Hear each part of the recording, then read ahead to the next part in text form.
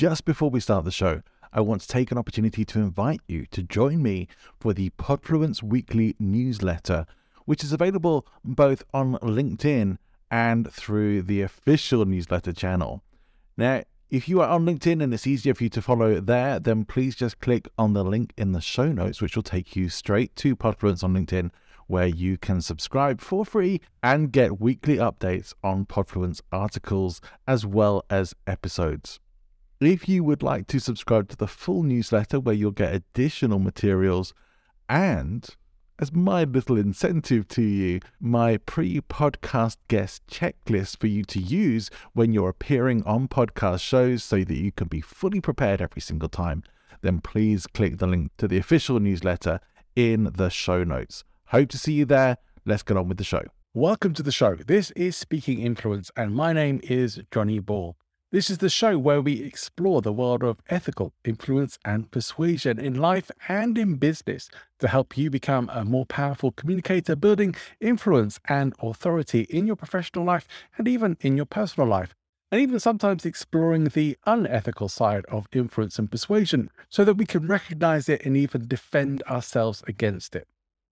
Guests on the show have ranged from successful authors and entrepreneurs to Secret Service members and psychologists. We've had marketing and branding experts, the occasional professional comedian or world champion in public speaking, professional storytellers, former cult members, neuroscientists, voice coaches, professional stylists, political speechwriters, and public speaking experts, and more besides. Each episode takes our guest knowledge and experience and turns it into actionable information that you can use to build a deeper understanding of how the world of influence and persuasion works. My guest on the show today is Robert Raymond Riopel, and I didn't even realize when we connected that I kind of recognized Robert's name, but we actually had a really incredible connection, and you will discover what that is in the show. But it was a really good one, and we were so happy to discover it. And it gave us a lot of common ground to be able to discuss as well. We don't spend too much time on that in the show, but I know you'll enjoy that as well. And hearing a bit of insight into mine and Robert's background that might not have otherwise come up in conversation. Robert is an amazing speaker and trainer and is great at energy and talks about his journey with burnout as well, and how that's a real issue for us as coaches, speakers, and trainers that we have to be very aware of. And it can take us out the game if we don't look after ourselves and make sure that we are replenishing and refreshing our own energy and giving ourselves what we need to be able to continue in a healthy way in our life and business. A risk that any entrepreneur will know is an easy path to letting work and business take over every aspect of your life and losing balance altogether. In addition to that, we talked about really connecting with people and audiences and being in service in a way that is really valuable to you and to your audience, what it really means to deliver value. We had a lot of fun making this episode, and I hope that will not just come across, but also be fun for you to listen to and enjoy. All that remains for me to say is enjoy the episode. Welcome to Speaking Influence, the show that helps you to master the psychology and application of ethical influence and persuasion in life and business with persuasive presentations and podcasting coach, Johnny Ball. If you're a coach, speaker, or course creator and would like to have a simple online ecosystem for your business where you can create funnels, build an integrated website, sell and host courses and live programs, build your list with lead magnets, manage your sales, create communities, and so much more in a way that is affordable and fully supported, you'll love New Zenler. You can try everything out for free, and if you love it, you can register for monthly or discounted annual billing. It's more cost-effective than most other similar platforms. Don't pay for a multitude of services you have to then link up manually. Get an online solution that does everything you need in one place. Find the link in the show notes and try New Zenler as the all-in-one solution for your business today. Welcome to Speaking Influence. It's great to be today speaking to someone who I'm very excited to be talking to, and I've been looking forward to having this conversation for a while for so many reasons, and you're going to understand why as we get into it. But this is someone who has a huge amount of experience and expertise in the training world, and someone who I we discovered very quickly that we had a mutual connection, which we'll share with you as well, which was wonderful. And also, we're going to get some really great, impactful conversation in as well that's going to help you become more influential and persuasive in stuff you do in life, especially if you are in the speaking and training world. You are going to want to hear everything that my guest today has to say. His name is Robert Raymond Riopel. Welcome to the show. Hey, thanks, Johnny. I'm glad to be here. And you're right. I've been looking forward to this conversation because I can't believe it's already back in May. We originally started connecting and then, emails back and forth. And then we had a get to know each other call. And so we're finally making it happen. It's like, oh. Well, it's been a real treat for me as a podcaster to get so filled up throughout the year with guests and with incredible guests. I vet my guests quite thoroughly and make sure that I bring people on who are going to be interesting and relevant to speak to. And I get super excited when I get to speak to people like you, because I know the kinds of things. I've got these burning questions that I really want to ask you. There's some stuff I really want to talk about. And I'm really looking forward to hearing what you have to say in response to this. And I know we had a great conversation before, so I know this is going to be a fantastic chat as well. Let's launch into things by asking you. I want to get a sense from you of someone who is a great exemplar, paragon, if you like, of influence and persuasion to you in your world, and why. Oh, there's so many people, it's hard to choose. But one of the people I would say I would go to my wife, Roxanne. I've been blessed very much, Johnny, where we met when we were 13, started dating when we were 16, got married when we were 19. Well, actually, I turned 20, 12 days before our wedding. And we just celebrated our 32nd wedding anniversary. And if I have no problem telling people that if it wasn't for her, I wouldn't be where I am today, because she's not willing to let me play smaller than I am. With my upbringing, my programming, if it was up to me, I'd be in a job comfortable, but miserable, but comfortable. Because I was raised that, look, you find a job, if it's secure, even if you hate it, you do it. And so she's the one, even when it means having to kick me in the ass to get me moving, she's the one that's held me to a higher standard, which is a gift that has paid off so much for me in my life. And so she's an influence that, really is a big influence in my life.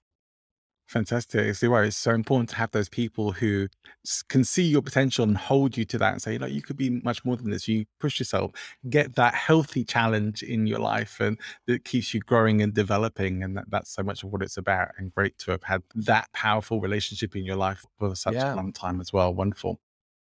As we get into things, people may be wondering, what is this connection we were talking about? And so we have to introduce almost as a ghostly presence on the call, although he's very much alive, T. Harv Eker, who is someone who is our mutual connection because we both do work with Harv. Correct. And I'm like, who are you talking about? I don't know who Harv is. No. Yeah, absolutely. And I love when you find connections like that, because here we are on the opposite sides of the pond, as some people call it. And yet you've worked with him for years. I was his very first protege, the very first person that ever trained one of his trainings other than him, went on to train thousands of over 500,000 people with his material around the world, and develop a lot of the trainers he uses around the world as well. And then through going on podcasts, all of a sudden I meet up with you and it's like, oh, look, you know him too. And work closely. And it's him, his son, his life partner. And it's just, it's cool when you realize just how small this world is. It's a nice smallness to have in the world, I think. And one thing that was interesting, and certainly you realize this from reading your profile, and because you have taught so many of Harv's programs, is that one thing we do have in common, which I'm really glad that we have in common in addition to that, is that because of that, through those programs, we've both helped many people.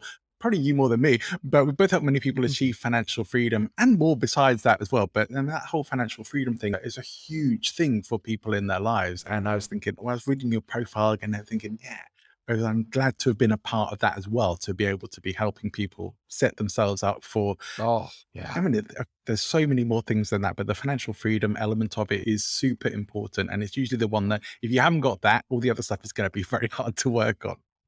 Well, yeah, because and especially when you see people make that shift, because that's what happened to me. That's where my wife and I got started. We walked into our very first program with Harv out of necessity. Someone had introduced to us $150,000 in debt, personal debt, financially stressed, shoulders tight, like locked up. And after 3 days, it was like, there is hope. And taking what we had learned, we were able to then go from $150,000 in debt to being retired completely financially free 9 months later at the age of 32. And it's like, wow, this stuff works.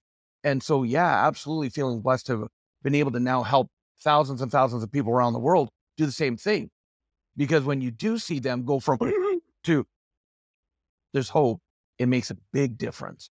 And having even a small part in that, that's powerful. Yeah, absolutely. And that's one of the things I think that these kinds of trainings and stuff have been so much more important, maybe more than ever recently, because I think people have been losing a lot of hope. People have been challenged on a more global scale.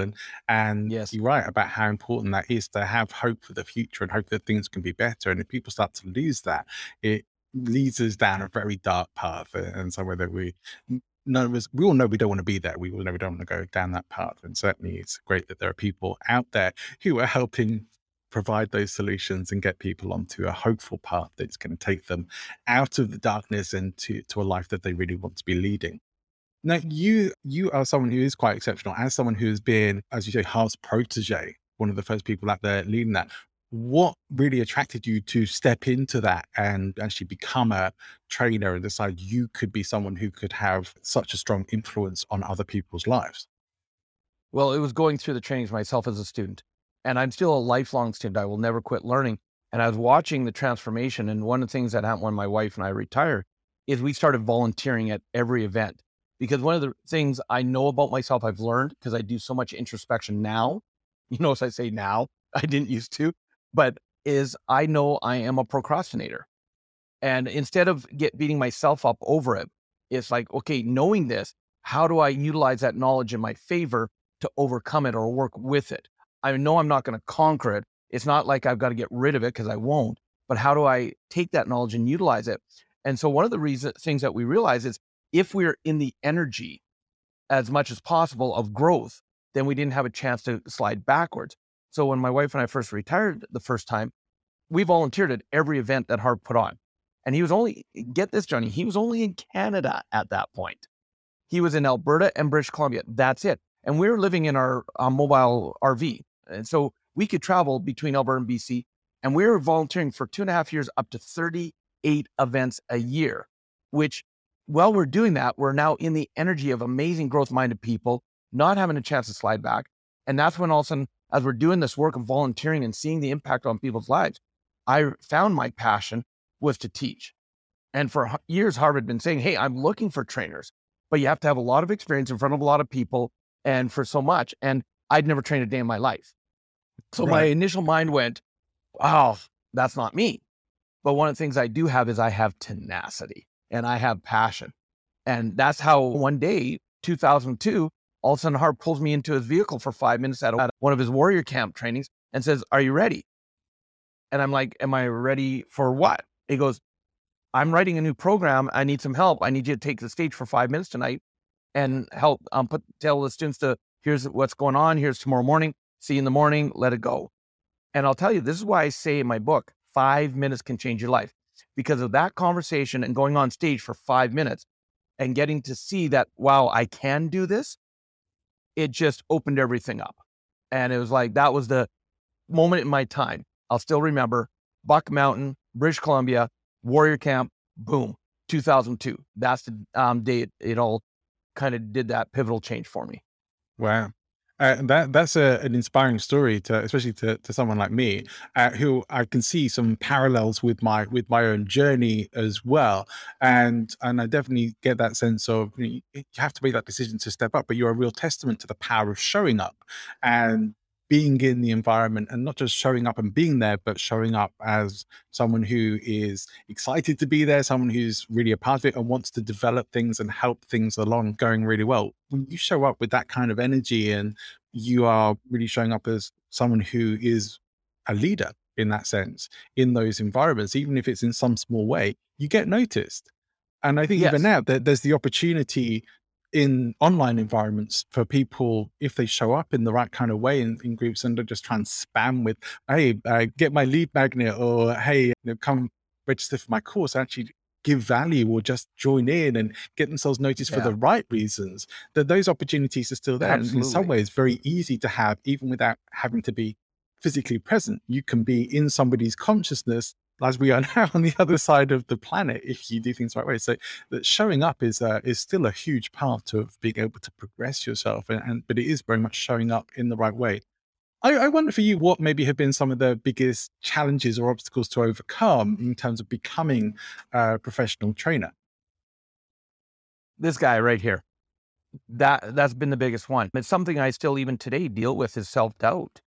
Is, who am I? Why would someone listen to me? Really, because my mind then wants to compare myself to other people. And so that which we need to learn the most we teach.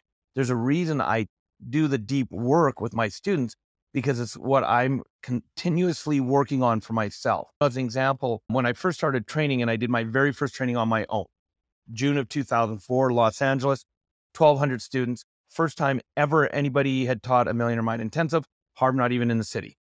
And we broke the mold. We showed it could be done. And we exploded across North America after that. From 2004 to 2008, late 2008, I ended up doing over 200 multi-day trainings around North America, including helping launch into Asia. And I got burnt out.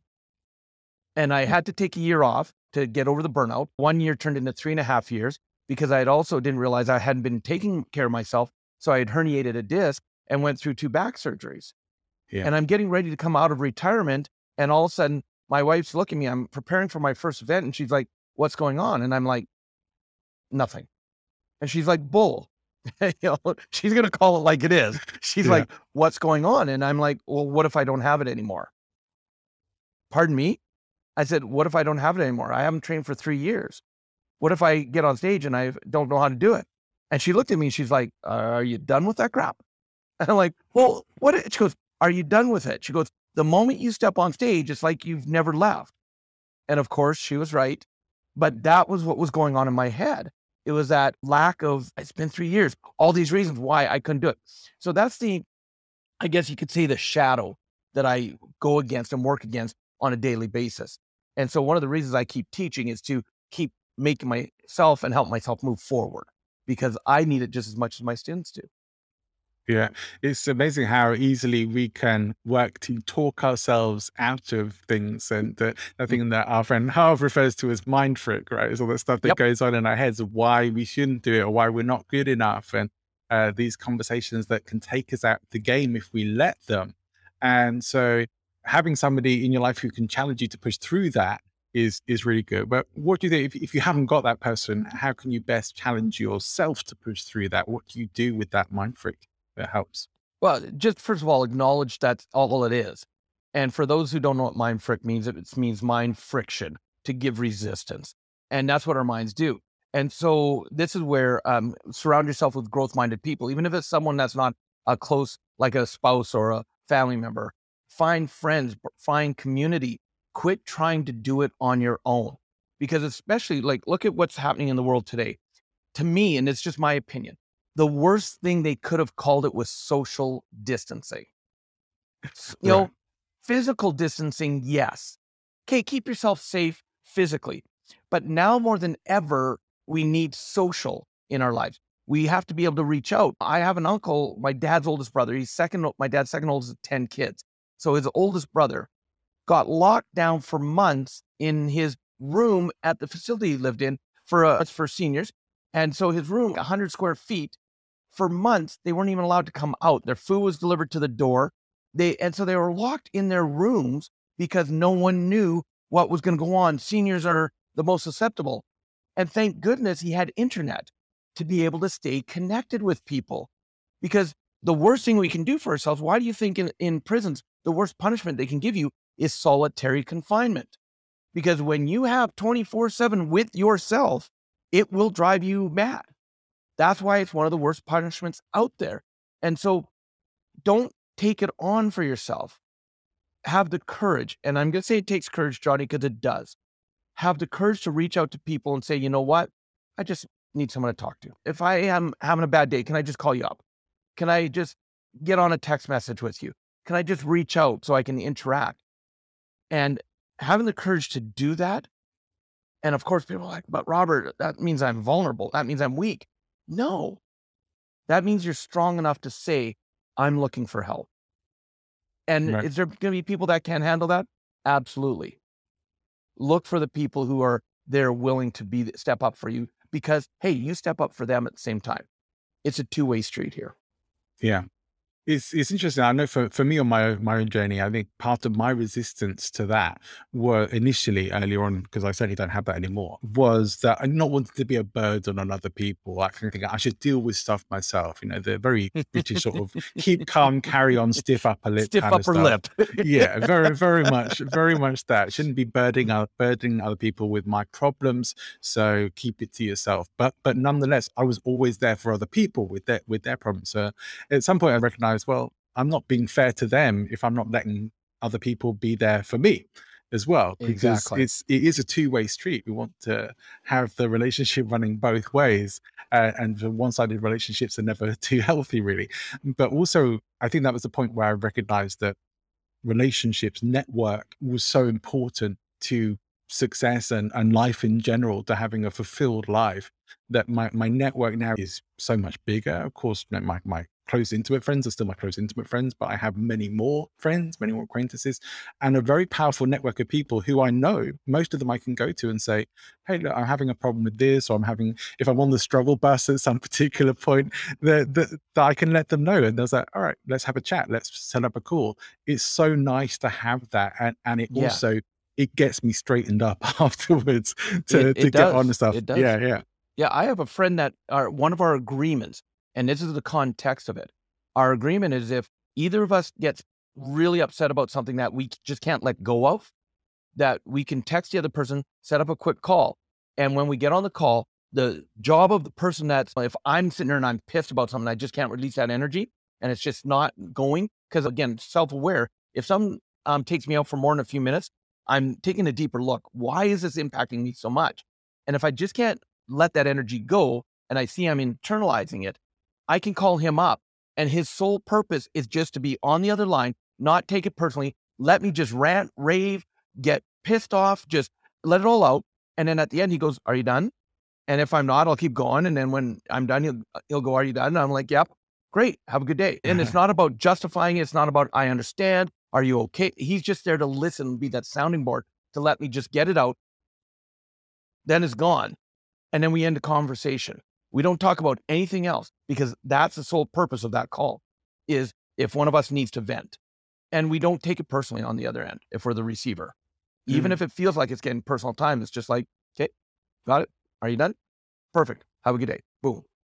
Yeah, great. I could easily see myself setting up a venting agreement with one of my friends as well. I think that's a great idea.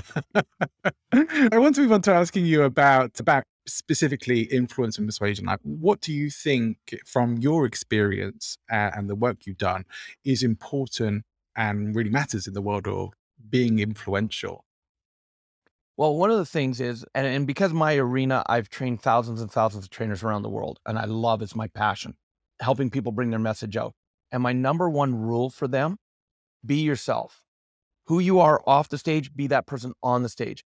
Because when it comes to influence, and in this arena, and you've seen it too, Johnny, I'm sure. Yeah. You see someone who's amazing, they're dynamic on the stage, and it's just like, wow, they step off the stage and they turn into a jerk. And you're like, what happened to the person on the stage? And one of my mentors, probably the greatest advice he ever gave me was, Robert, never be afraid to meet one of your students anywhere in the world and have to figure out who to be. Just be you. And I've met students in the most amazing places around the world out of the blue. And yeah, it would be too tiring to sit there and go, oh my God, who do I have to be right now? Hey, how are you? Yeah. And when I meet my students, they're like, wow, you are just as much of a goofball off the stage as you are on the stage. I'm like, yep, absolutely. I like to have fun. And so that's the key, is be yourself, because and it's not just in the influence of the training arena. You see it in all arenas. You see someone who's in a job and you're like, if you were to meet them on the street, you're like, I don't recognize you. So if you're going to influence people, the greatest influence you can have, in my opinion, is just to be authentic, be yourself. And either people are going to like you or people aren't. And if people like you for who you are, that's awesome. If they don't like you for who you are, that's awesome. Isn't there an element to that, though, which is, for some people may be thinking, well, I don't really know what that would look like, or if there's like an element which you need to know yourself. You need to know yourself because you need to know that you are being true to yourself and showing up as the true version Yeah. of yourself. And how do you think people can get a sense of that or get on the right track for life if they don't really feel like they're in touch with who they authentically are, or they feel confused about that? How could they get some clarity there? Comes back to that group of growth-minded people around you. And you'll make a clarification on it too, between, and for years I would be on stage and I'd have 100 or 1,000 or more people in the audience go, "Hey, don't you feel amazing? You're in a group of like-minded people," and everybody like, "Yeah." And last year, one of my mentors gave me a paradigm shift where I don't look at it like-minded anymore. I don't want to be around like-minded people, because basically what he said was, "Robert, if you're in a group of complainers and you're like-minded, you're going to be a complainer." He said, "So you don't necessarily want to be with a group of like-minded people." He said, "But a growth-minded person, not only are they the person that will pick you up when you fall, they'll be your greatest cheerleaders when you're doing well, but they're also the ones that are willing to have the tough conversations with you when it's needed." And so when you surround yourself with growth-minded people, those are the people that are going to be sitting there. And if you're being just a sheer out jerk or a whatever, they'll tell you. And that's how you get that feeling of who am I truly? Because if you're acting out or trying to be someone different, they're going to be like, "I don't know who you are and I don't like that." Or, "Man, you are being so authentic right now." And that is how you'll learn. Because if we're trying to see it for ourselves, you're not going to see it. You've got to have that outside introspection or outside perspective of other people to really help you, especially if you're struggling. If you're struggling trying to figure it out, it's because you're trying to figure it out. And that's one of the things I love is, instead of figuring it out, of course, let it out. And you know what brings you joy. You know when you do something or say something that doesn't resonate, it causes inner turmoil. Just pay attention to what's going on inside of you, and that will give you the greatest clues right there.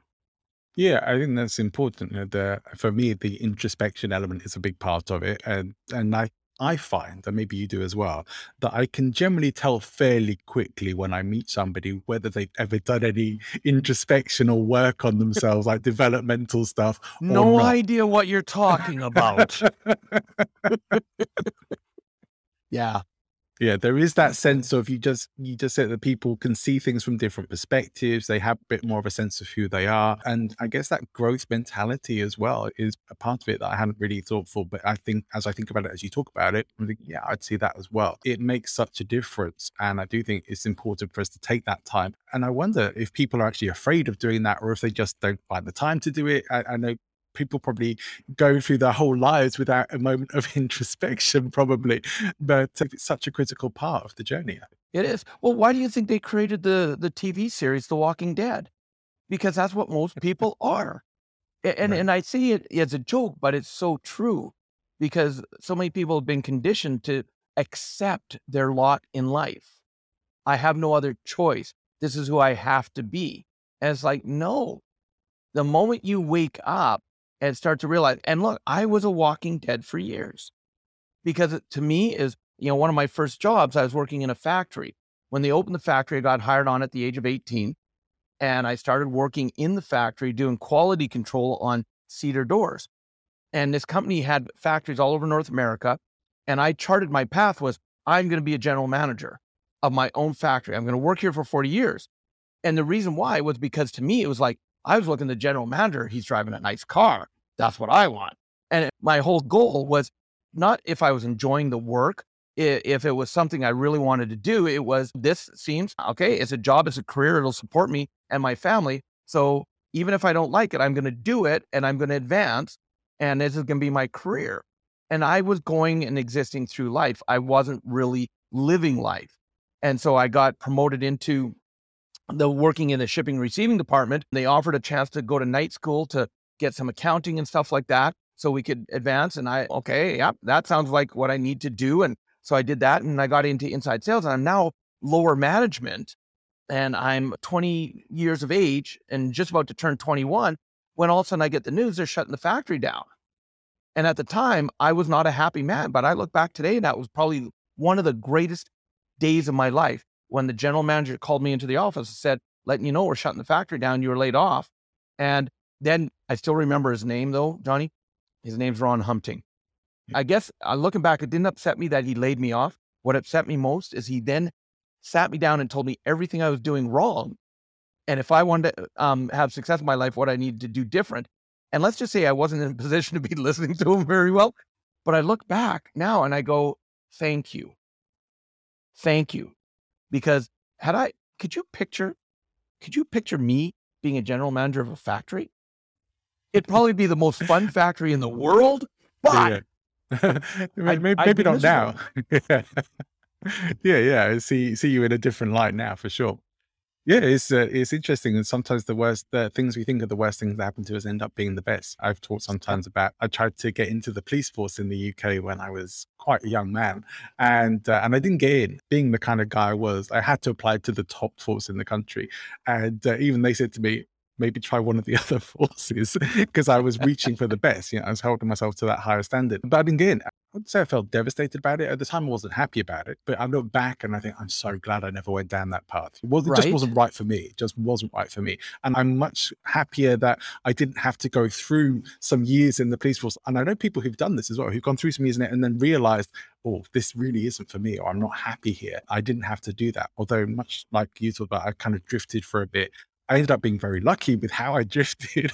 I drifted very well, but I did kind of drift for the longest time until I decided where I wanted to go and that I wanted to be able to do more. That's been your journey, and that drifting has made you part of who you are.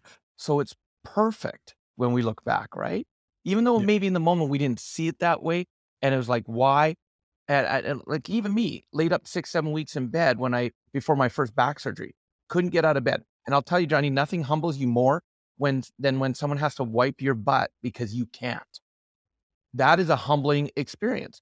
And I look back now though, and I go, but it's made me who I am today, because I could have easily gone into ego and, I've been on stages around the world and I'm all that. And the universe, you're maybe all that, but we can also lay you up really quick. And so that's made me who I am. So I look back at those times and go, I learned so much from it. And not that, and let me be clear, I'm not wishing to ever have that happen again, but I got a lesson from it, right? I think that's so much what's important. I think we have all these stories going on in our lives, and we should pay attention to the messages, the things that we can learn from them. And even the ones that we think sometimes that we've learned the lesson from, if they're not positive lessons. One of the things I work often with private clients on is going back and re-examining some of those experiences and looking where the positive lessons were, because that's where you can really start to put a lot of your past to rest as well. That's right. By getting what you really needed to get from that, rather than taking away, oh, well, people are terrible, or life is a disappointment, or so. These really unsupportive messages that can leave you feeling very dispirited, I think, and certainly not to get you on a good path. Now, I wanted to talk a bit more about being a trainer. Like, what do you think would make somebody, or be a good reason for somebody to become a trainer these days? If you have a message, as my one of my mentors, he's still my greatest mentor as a trainer, and I love what he says. He says the world needs teachers, and it's not necessarily teachers that are hampered by a system, a school system stuff, but people who have knowledge, people who have experience that the world is waiting for. And it definitely does take courage to do it. And you have to be willing. My favorite quote of all from Harv's book, Secrets of the Millionaire Mind: every master was once a disaster. It's my favorite quote because it's so true. Yeah. And that's what stops most people, is they go, oh my God, I did terrible. No, but you at least did it. You took one step. Now take another. And so that's why my passion is to help trainers really develop themselves, is because I want to help them be able to deliver their message in an authentic, present way, in congruency with who they are. And so when you can see people step up, because I don't care who you are, what you've gone through in your life, there's probably lessons that other people are waiting to hear, that they'll only, even if they've heard it before, they'll get it when you say it. Yeah. And that's a responsibility to take on. And that's one of the reasons why I do what I do, because to me, it's like, how many people can I get out there living their message in an authentic way and doing something that you said, adding value, not just, hey, come get my PDF, come get this, come get that. It's like, how do I add value? And when you do that, and if you're authentic about wanting to really be a trainer and do that, the money becomes a beautiful side effect. And I hope your listeners get what I just said. The money becomes a beautiful side effect. It's not the reason you're doing it, but because you're adding value, it will come to you. It's a tool. And so, the world definitely needs trainers and teachers, in my opinion. I agree. And one of the key reasons that I do this show, like the ethos behind what I do, is that the tools of influence and persuasion are out there for everybody who wants to learn them and use them. Unfortunately, a lot of the people who do go and learn them and use them are using them for their own ends, just to make money or to screw other people over, or for lots of unethical reasons. And so unfortunately, a lot of the people who don't understand these tools and sort of psychologies are susceptible to them more than just about anybody else, and also not able to put out the positive messages that counteract and create more balance in the world, and replace those not so good messages with ones that are going to potentially change the world, or at least change somebody's life and have that ability to make a difference. So I see this as being very much an empowerment process that people need to understand influence and persuasion, especially if you are becoming a teacher in some way, shape or form. And I think we all are. Whether you decide to do that as your profession or not is a bit different. And you're influencing people, whether you know it or not. You're always influencing people, subconsciously, unconsciously, habitually. You don't even have to say a word to someone, but being in the same room with them, you're making an influence on them. So it's how do you choose to make the influence? And you touched on a very key thing, is there are people that use influence in a negative, non-supportive way. And it's about being a person who's caring and doing it to help people. Because look, you and I, from the trainings we've done and the work on ourselves we've done, we know that we can help people get over hurdles. And some people may look at it and go, oh, well, that was kind of you influenced them or you manipulated them. And it's like, so it's a very gentle and you've got to look at it, because if you see a greatness and potential in someone and that extra nudge gets them to tap into it, and you know what it'll do for their life, but they don't in that moment. And so you could do it just to get the money. And that's what a lot of people do, unfortunately. But if you help them and guide them and encourage them and influence them so that, how many times I've had people come up and I go, I can't believe I signed up for that damn training. And I'm like, yep. And they're like, and I said, just get there. And when they finish it, all of a sudden they come up and they go, thank you. I didn't realize how much I needed this. You don't know how you just changed my life. And one of the greatest feelings for me, Johnny, is when someone comes up to me and they say, hey, do you remember when you said this? Here's how it's changed my life. And they tell me the stories, and like, I'm lit up right now with goosebumps. And I'd love to actually share one of those stories with you. Yeah, please. I was in Toronto, Ontario, getting ready to do a 3-day Millionaire Mind intensive. And I'm walking down the corridor on the way to the training room, and I've got about, I think, 2,500 students in the room that day. And all of a sudden, this woman comes around the corner. The moment she sees me, she stops. And she looks at me and she goes, you! And I'm like, yes. She goes, I want you to know that because of you and your trainings, I quit my job and I left my husband. And now, as a new trainer, I might have gone, I want my money. But I've had to learn to trust. And I looked at her and smiled. I said, and she broke into a great big smile. And she says, I've now met my soulmate and I'm living my passion. Thank you so much. Can I give you a hug? And we're talking about it. And she's talking about how, her and her husband knew that their relationship wasn't meant to be for years, but they just stayed with it. And she was doing stuff she hated doing. And she loved art, but she wouldn't give herself permission to do it.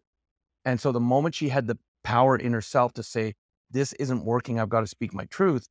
And, she had sat down with her husband, had the conversation. He goes, we've needed this conversation for years. And they parted on amicable terms. She didn't know how she was going to do it. She's a hairdresser. She didn't know how she was going to incorporate her art. But even today, years later, she now does beautiful artwork. She gets to live with her art. She still does some hair on the side because she loves doing that as well. But she's jumped into the passion of doing her artwork. And actually, I have a very unique pet. And it's really interesting is that I have a pet pig, 265-pound pet pig. And eventually one of the goals on her bucket list, my wife and I are going to write a series of children's books based on her. and it's going to be called The Adventures of Gracie May. And a few years ago, I put out a post on Facebook, just said, hey, here's Gracie May. I'm looking at doing a children's book. I'm looking for someone who can be an illustrator. And I had over 200 people message me saying either they wanted to illustrate or they knew someone who would. So being a warrior, I said, I'm going to put them to the test. And I said, here's the picture. Send me an illustration of what you perceive she looks like in a children's book. And now, Johnny, out of over 200 people, guess how many people actually submitted a drawing of my pet pig? Oh, probably only a handful. Just one. Wow. One. And this person didn't just do a drawing. They did 2 oil paintings and sent me the photos, and they were stunning. And I'm just like, this is amazing. Oh my God, you captured her. This is gorgeous. I said, can we get on a Skype call? And we're talking. I said, and I'm just saying, this is amazing. This is awesome. I'm so happy. And we're in the conversation, and all of a sudden she looks at me. She goes, Robert, you don't know who I am, do you? I'm like, yeah, sure, Sarah, I recognize you, blah, blah, blah. She goes, no. You don't remember me from a couple of years ago when I met you in the hallway, do you? And I told you that because of you, I quit my job and left my husband. And I'm like, that was you? I said, I tell that story all over the world. She goes, no, you don't. I'm like, I sure do. And I hadn't even realized that this was the person. Now she was doing her artwork. And all of a sudden now, when we write the book, who do you think is going to be my illustrator? And all of a sudden, a couple of weeks later, I'm getting a message from her. Oh my God, Robert, I got to get on a call with you. I need to talk to you. I'm like, what's the matter? She goes, you're not going to believe what happened. I'm like, well, actually, probably am, but okay, tell me. She goes, you told me I could post on Facebook that I'm going to be your illustrator. So I put the pictures that I did up. She said, a woman just called me she's written several children's books. She saw my picture. She's asked me to illustrate her next book. And I'm like, how awesome is that? See, when you have the courage to step up into your passion, those are the kind of things. And so when it comes to influence, some people you don't see how amazing you are. It does take that other outside perspective. And so I take it very personally. Let's go to Spider-Man. With great power comes great responsibility. And so I take that responsibility on that. If there's a person, I know that they have something in them, I'm not going to shy back if a little influence is going to get them to take that step that they won't take themselves, if that makes sense. Yes, positive influence in people's lives. And just from maybe a practical tool as a speaker and presenter, how important is the passion that you bring to what you do, in your opinion? Oh, it's not important at all, Johnny. Passion has nothing to do with it. I can't even do it. Oh my goodness. It is so important because look, it's not always good days. And if you don't have a passion for what you do, you're not going to do it long. Example, 2020, just before the world changed, my first trainings of the year, I did a training in Germany, and the next week I was in Sweden. And from my back surgeries, I'm very aware of my back. And all of a sudden I traveled from Germany. I finished on Friday, Saturday, Sunday, up to 12 hours a day on stage. Monday I rested. Tuesday I flew to Sweden, and I moved the wrong way, hurt my back. And usually I go for a quick walk to loosen it up. But being it was wintertime, I couldn't walk, and they didn't have a fitness center in the hotel. And all of a sudden I had to give myself permission to lay in bed and do nothing for 2.5 days in pain, because I knew that's what it was going to take to get my back to release. Otherwise I couldn't go on stage on next Friday, a couple days later. And if I didn't have passion for what I did, I would never even think of traveling around the world, because when you train and you give everything, it's tiring, it's draining. And if you don't have passion, you're not going to do it for very long. So yeah, it's critical. Yeah, I see some mixed opinions in certain circles in the speaking and teaching world about these kinds of things, about emotion and energy on the stage. And I'm a big proponent of, I think we should bring energy, we should bring emotion and make it appropriate to what you're talking about, of course. But if you don't have that emotional flexibility to go where you need to go, and this isn't for you, this is for the benefit of your audience and taking them where they need to go. It's essentially we sell these ideas, we sell influence and persuasion through stories more than just about anything else, and through what we teach, but also that's the story of how we show up and how we deliver. And I think whilst you can get somewhere without super high energy or having to get super emotional about everything. I think people who think you don't need to bring much emotion, that you can have this sort of soft stoic attitude of not needing to be very emotional at all, is actually doing a bit of a disservice to your message, in my opinion. I don't know what you think of that. I agree, but if a person is authentically that way, where they're not energetic in that, then they've got to be authentic to who they are. And they just might have a tighter niche market where it's not going to be, look, I don't appeal to everybody. There's people that walk out of my training rooms because I'm too high energy. And I could take that personally, or I could say, okay, it's just not right for them and be okay with it. So there are people that, and I know a lot of people that whereas they just want someone, give me the facts, nothing more than the facts. Don't try and give me this high energy stuff. Just tell me what I need to know. So it depends on who you are. You've got to be authentic to you. Yeah. I like to aim for a balance of those things, but I think it's important to have those moments that are going to be very memorable for people. I think that's where a lot of the energy and stuff and the emotional stuff comes in. Is like, if you really want stuff to be memorable, you have to be triggering quite strong emotions in people, I think. But you can do that without having to be, and look at Gandhi. He moved the world and he wasn't a high energy person. This is true. Right. And so but he was authentic to him, and that's what resonated.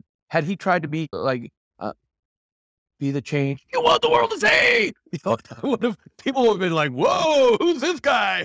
It would have been Gandhi, but he was just very, very quiet and himself. And that's what moved people. Sister Teresa, same thing, right? Yeah. So is that quiet energy? Yeah. I'm not a super pumped high energy, like Tony Robbins on the stage kind of guy, although I can do that, but it's not necessarily authentic to me. I'll do it where it's appropriate.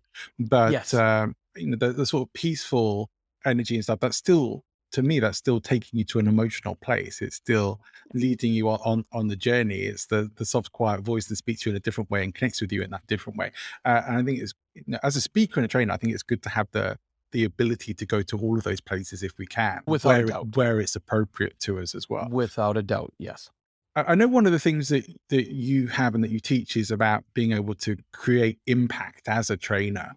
What's important there? How do people create more impact as a trainer, as a teacher on the platform? It's getting out of here, getting out of their head, and being able to be present with their audience, being connected with their audience. And that comes from practice. See, so many new trainers, they're so caught up in their head, they're missing what's going on in the audience. And, what it's called is calling it as ising. You have to be able to call things as it happens. And if you're up here in your head, you don't see what. I'll give you an example of that. This weekend, I trained an online training, and it was 8-9 hours each day, 2 days straight. And taking what I usually do in a camp setting and doing it online, I had to really be watching the students. I had to be really, so practicing. I know the material inside out, so I don't have to think about it. And so a couple times during the training, you could see the energy shift. And if I wasn't paying attention because I wasn't present, I wouldn't have been able to catch it, adjust, and take it in the direction or make the correction that needed to be done. I would have just kept going on because this is what's in my head. This is what I learned. This is what I'm supposed to say. And meanwhile, the audience would have been checked out, but I'm still doing what I was taught to do. And it almost comes across that way. So it's important that you are present with your audience. And instead of talking at them, have a conversation with them. And that's the biggest thing I see between new trainers or speakers and ones that do have experience. Ones with experience can have that conversation because they trust in themselves.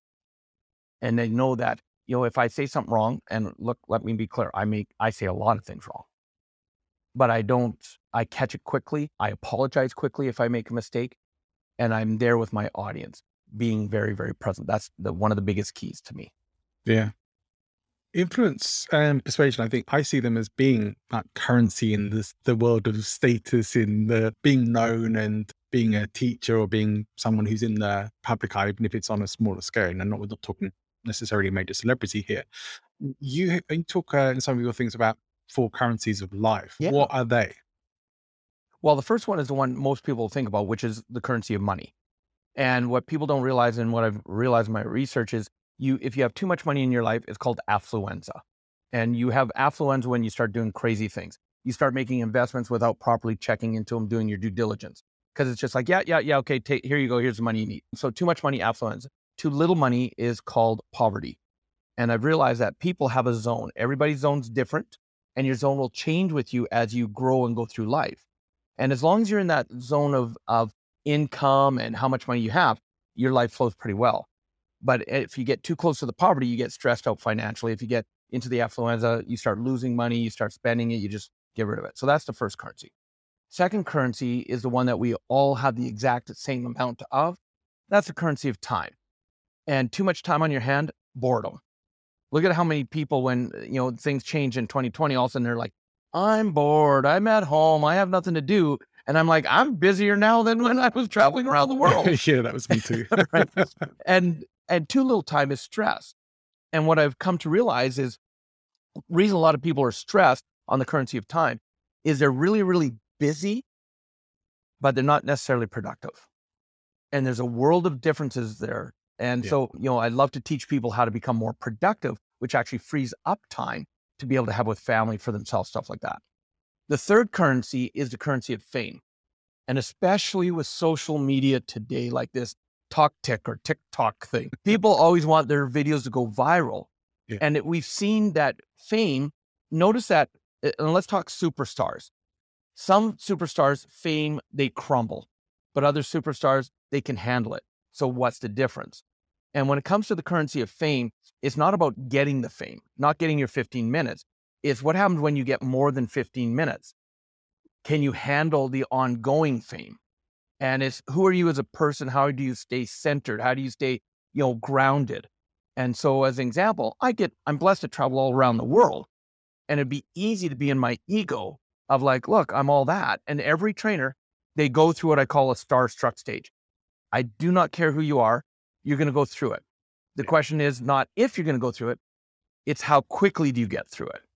And so I could be like, oh, wow, look, they love me. I'm in front of thousands of people, but I have family and friends that keep me grounded. When I come home, one of the running jokes with me and my wife, I'll get home and she'll go, honey, you're home. You have no more assistance. Go take out the garbage. And I love it because that allows me to stay grounded. I'm just another person. That's all I am, right? So that's the third currency. And then the fourth currency is the one I love to focus on the most, which is the currency of experience. Are you just existing in life, or are you actually experiencing life? And I'm talking about the good, the bad, the ugly, all of it.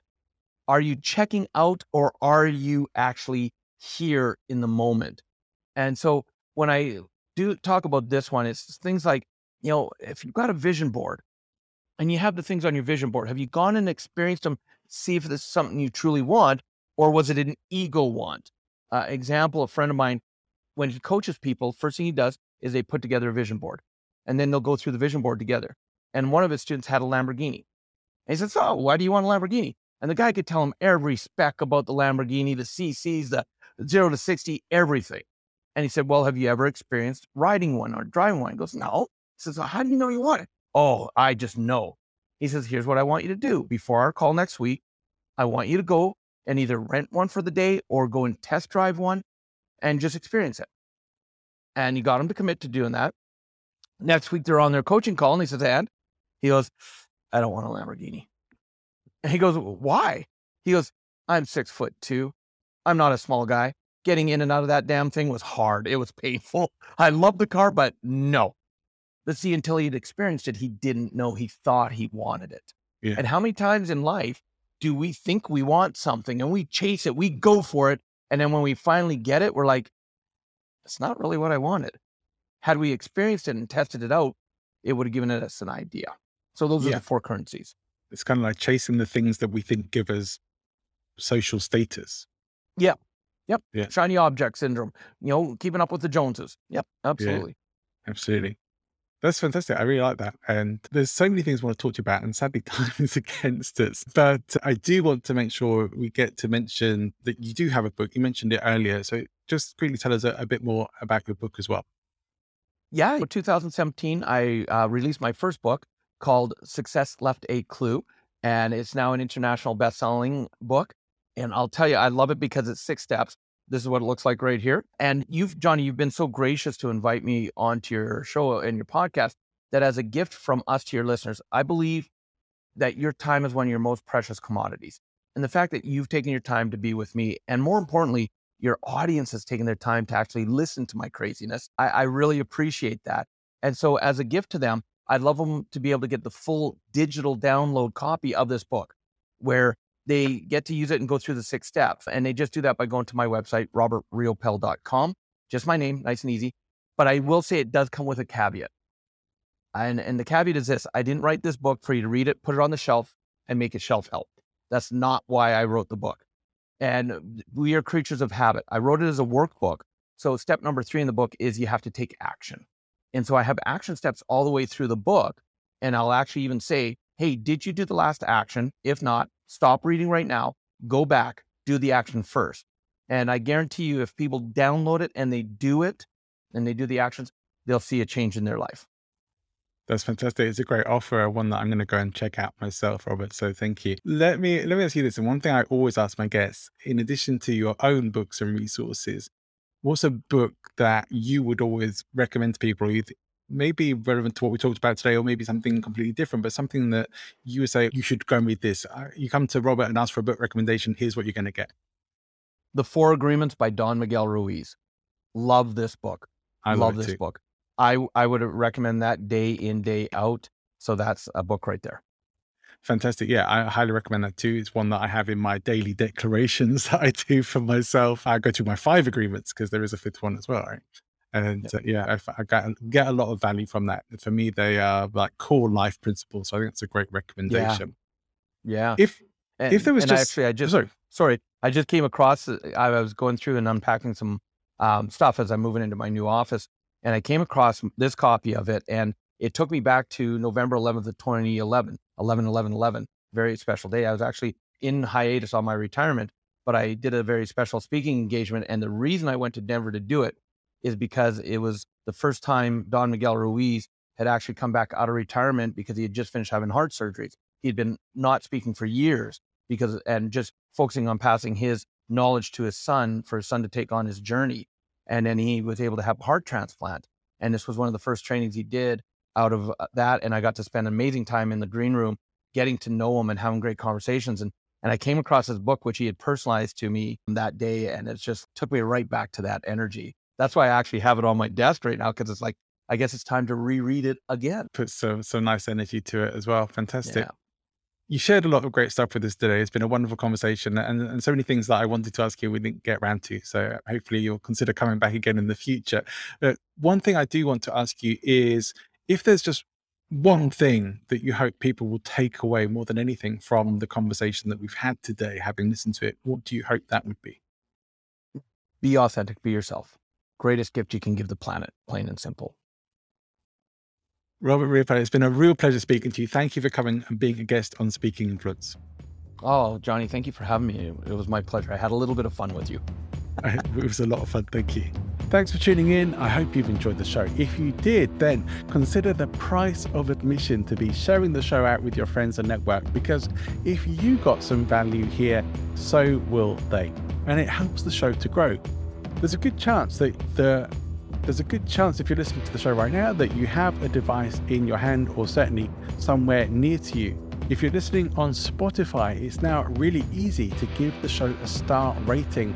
Please do that. It helps us to know if we're on the right track. If you are listening on Apple Podcasts, it's actually really easy to give a review for the show, and also let people know that it's worth tuning into, and also let me know if the show is giving you what you really want, how we could make it even better for you in the future. It's also a chance to let me know what we're doing well. It's also a chance to let me know on the show what I'm doing well, and how we could make the show even better for you in the future, especially if there's any particular guests that you would like to see on the show.